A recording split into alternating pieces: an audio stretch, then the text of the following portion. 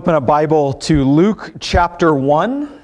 If you're using the church Bibles, that's on page 1016. This morning we're going to be looking at Luke chapter 1 verses, verses 26 through 38. A story that's traditionally known as the Annunciation, that is the announcement of the good news to Mary.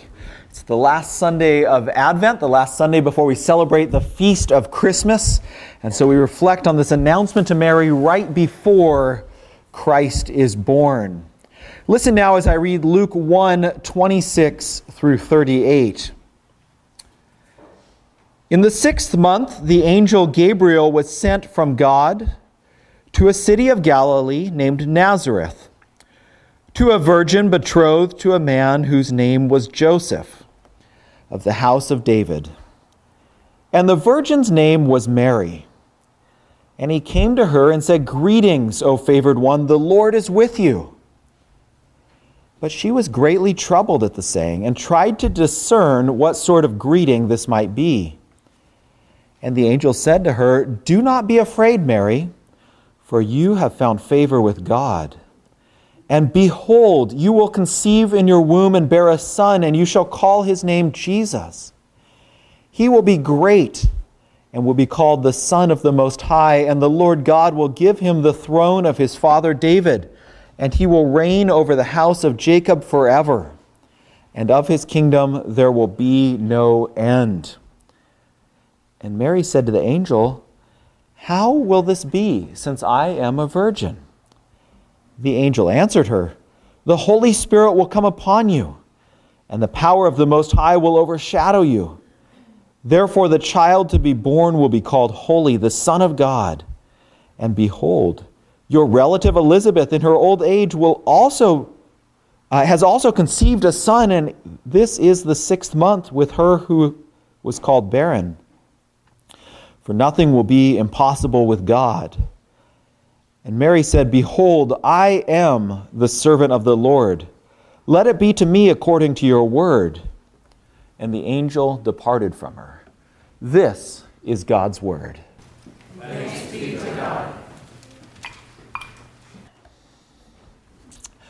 I wonder, perhaps some of the kids in the room are really wanting something for Christmas. Maybe today or tomorrow. Remember the Christmas story, Ralphie wants the little Red Ryder BB gun, and he's every scheme possible to try and get it. When I was younger, the hope was for a Nintendo, and it was kind of like just seemed unfathomable gift. And then actually a grandmother got me a Nintendo one year, and after years of anticipation, I wonder if you've hoped for that. I think especially the young kids, it's like an ache in your bones, like I just want that, whatever it is, bike or sled or video game. Well, if you can kind of take that little anticipation and magnify it by like a billion, we can kind of get ourselves into the shoes of Israel in the 1st century. That promise to David that we read earlier in the service that Israel looked forward to, this long-expected promised king who would be born to set his people free. Indeed, Israel believed that this coming king would be the hope of all the earth, the desire of every nation. Because Mary and Joseph are so far removed from us 2,000 years ago, it can be hard for us to remember how far apart Mary and Joseph were from David and the promises made to him. But it was about 1,000 years before the story we just read that God made that promise to David. That is to say, we're actually just about as far removed from William the Conqueror in 1066 as Mary and Joseph are removed from David. It's a long time. Israel had been without a king almost twice as long as the United States has been a country. Waiting in hope and expectation, and yet surely also doubts and wonder. Is the promise still good? Or maybe it's past its expiration date. Well, what Mary has announced to her at the Annunciation is the good news. The good news that God is on the move, that He's about to bring to fulfillment all these hopes and longings and expectations. What I want us to see from this story of the Annunciation is three truths this morning. The good news comes from God.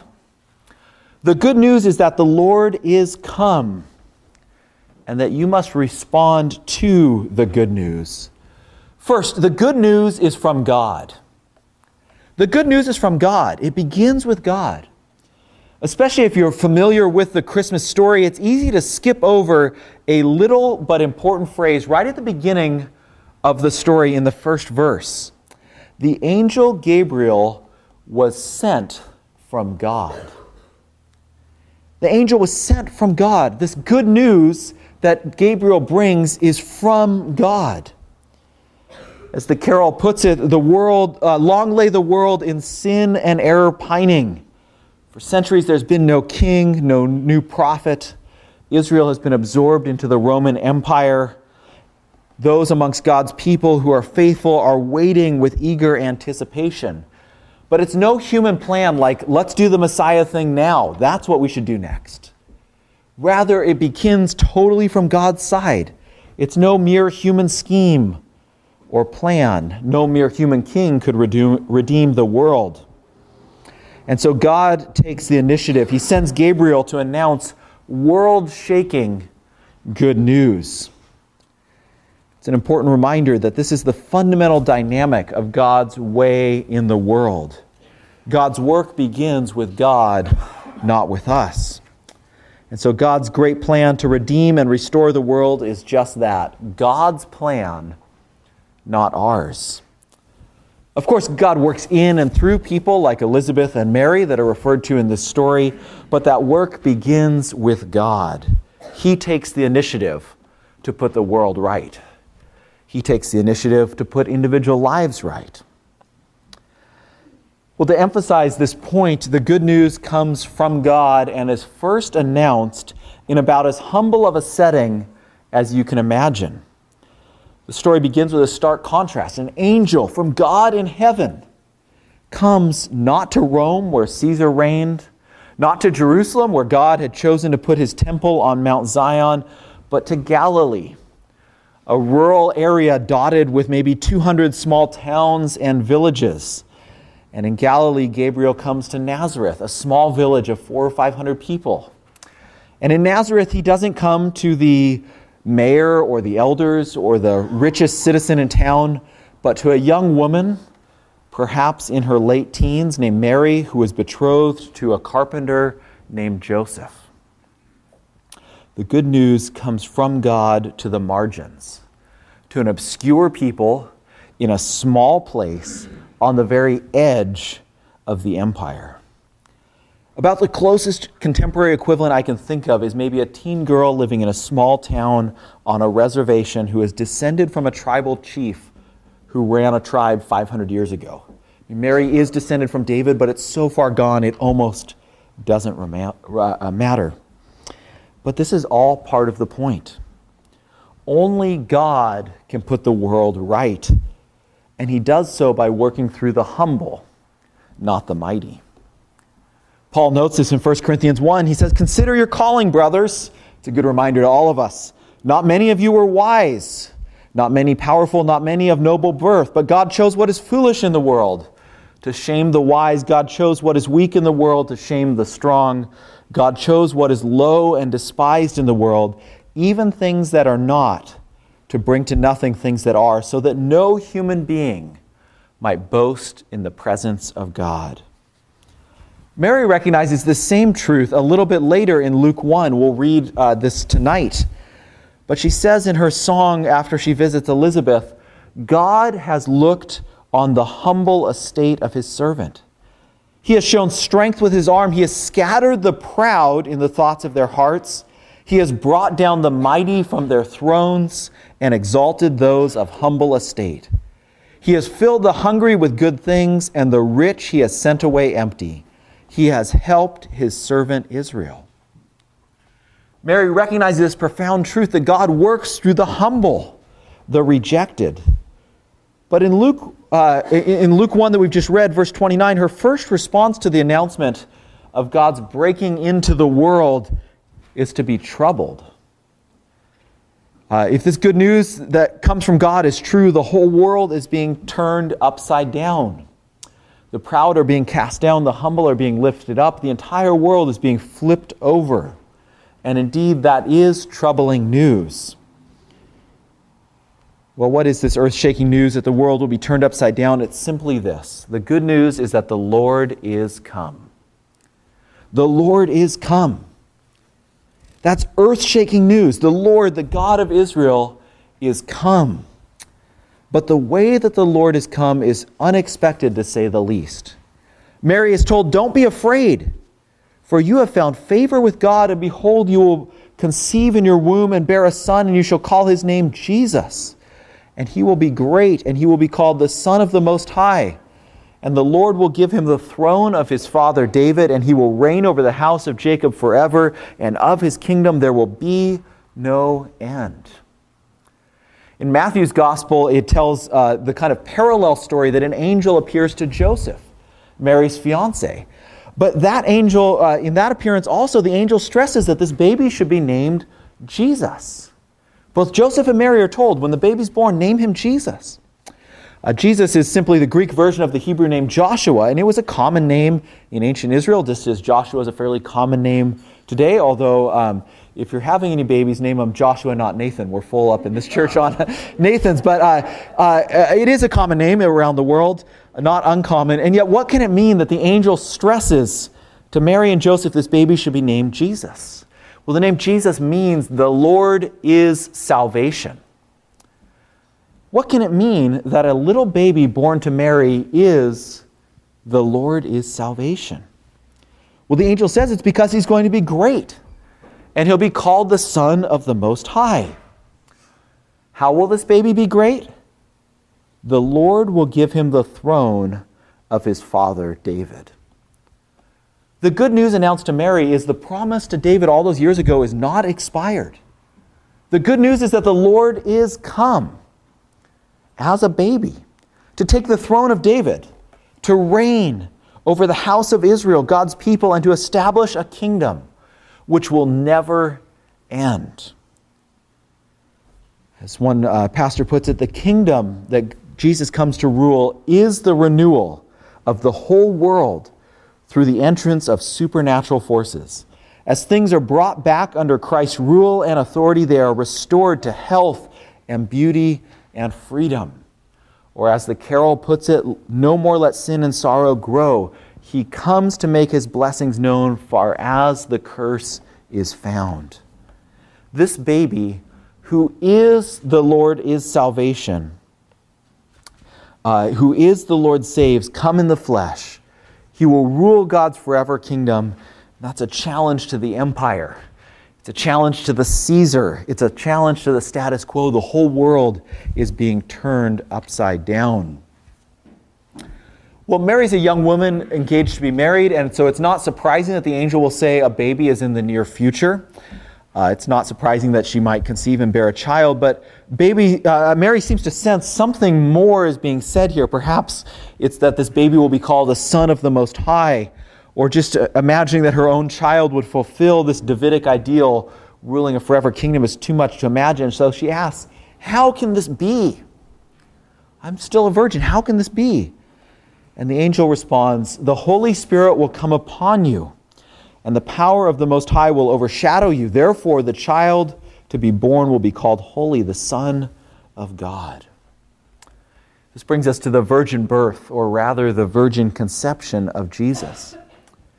Matthew and Luke independently report that this was the case. And so it's no late invention thought up down the road and later in church history, but rather it was being circulated in the very early church before the Gospels were even written. During a time when eyewitnesses, perhaps including Mary herself, were still alive, people were saying there was something strange about this pregnancy. The doctrine of the virgin birth isn't intended to denigrate marriage or the usual modes of conception and birth, but rather it sets Jesus apart from every other child who has been born in the world. It seemed unbelievable even to Mary herself, but the angel says this is going to be the case. And he says it's going to happen because of two things. Through the Spirit, God will work internally, and through his power, God will work externally together to bring about this miraculous pregnancy. The Holy Spirit will come upon you. That's the kind of language used in the Old Testament. The Spirit comes on Samson and gives him supernatural strength. And the power of the Most High will overshadow you. It's a work of God, not human agency. The virgin birth isn't an explanation for the incarnation, but rather a sign pointing to it. The point is that what's about to happen is beyond human ability. It's a work of God. Not just the pregnancy and birth, but the entire salvation that comes through Jesus is God's work. And so the angel says this miraculously born child will be holy, set apart for God's purposes, and he will be the Son of God. In 2 Samuel 7, God promised to David that David's son would be a son to me. So Son of God can be a royal title. But once we see the whole story, the whole unfolding of Matthew's gospel, once we stand with the centurion at the foot of the cross in Matthew 27, and that centurion sees Jesus breathe his last breath, and he says, "Surely this was the Son of God," we come back to this verse and we see that there's more packed in here than just another royal title. We see that this being the Son of God is profoundly good news. By the power of God the Father, through the work of the Holy Spirit, God the Son has come in the flesh to rule God's kingdom.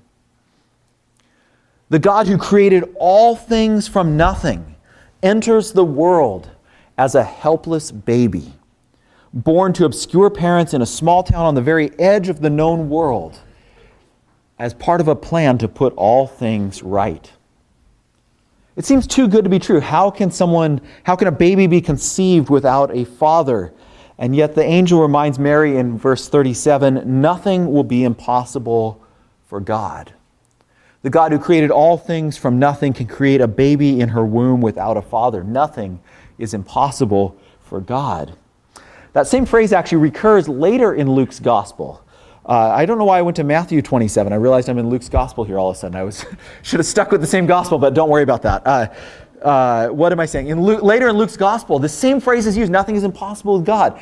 After the rich young ruler comes to Jesus, and Jesus says, you got to sell all that you have and follow me, then the disciples, they say, well, if this rich guy who seems to have it all put together and has kept the law perfectly, if he finds it so hard to enter the kingdom of heaven, then who can be saved?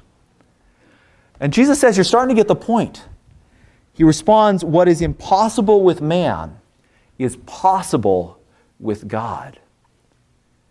There's an analogy between what happens in Mary's womb and what needs to happen in each of our hearts. It's impossible for us as mere humans, and yet it is possible with God.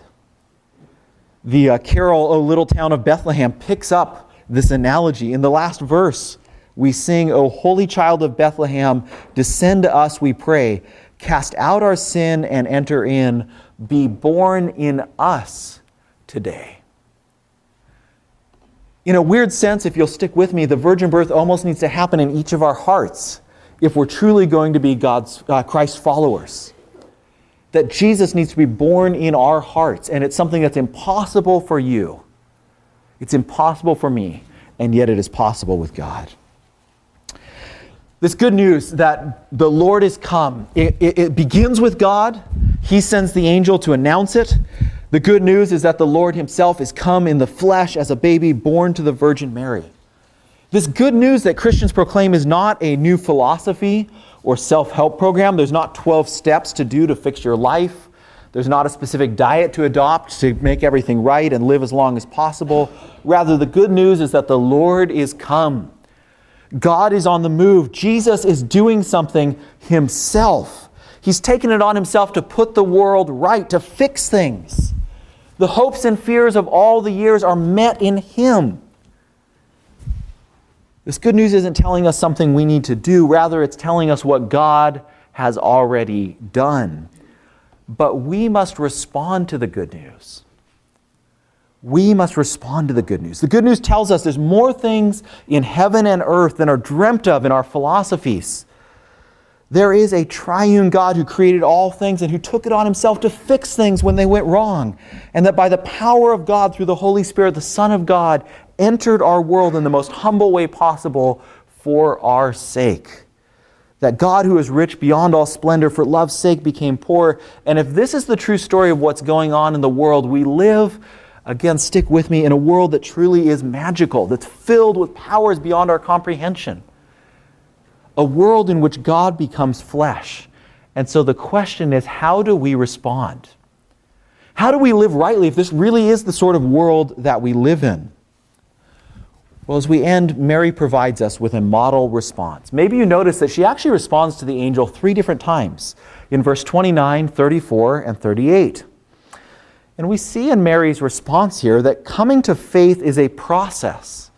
It's oftentimes something you grow into over time. It's not a switch that just gets flipped on. I mean, sometimes that happens. The Ethiopian eunuch in the book of Acts, basically as soon as the gospel's explained to him, he says, well, baptize me now, let's do this. So sometimes that happens. But other times, like Mary, it's something you grow into over time. It's a process. First, in verse 29, Mary is troubled. She's troubled. She hears the good news and she's disturbed. It says she tried to discern what sort of greeting this might be. That trying to discern, it's sometimes used in accounting in Greek. That it's saying she's like adding things up, trying to figure out what's going on. Mary is not credulous or gullible, just ready to believe anything. She's as struggling to meet, she's having as much trouble meeting an angel all of a sudden unexpectedly as you or I might. She's saying, what does this mean? What's going on? Am I really seeing an angel? Can this possibly be true? She's rational, trying to work out what she is seeing and hearing. Mary ultimately is not convinced because she is credulous or gullible, but through a combination of evidence and experience.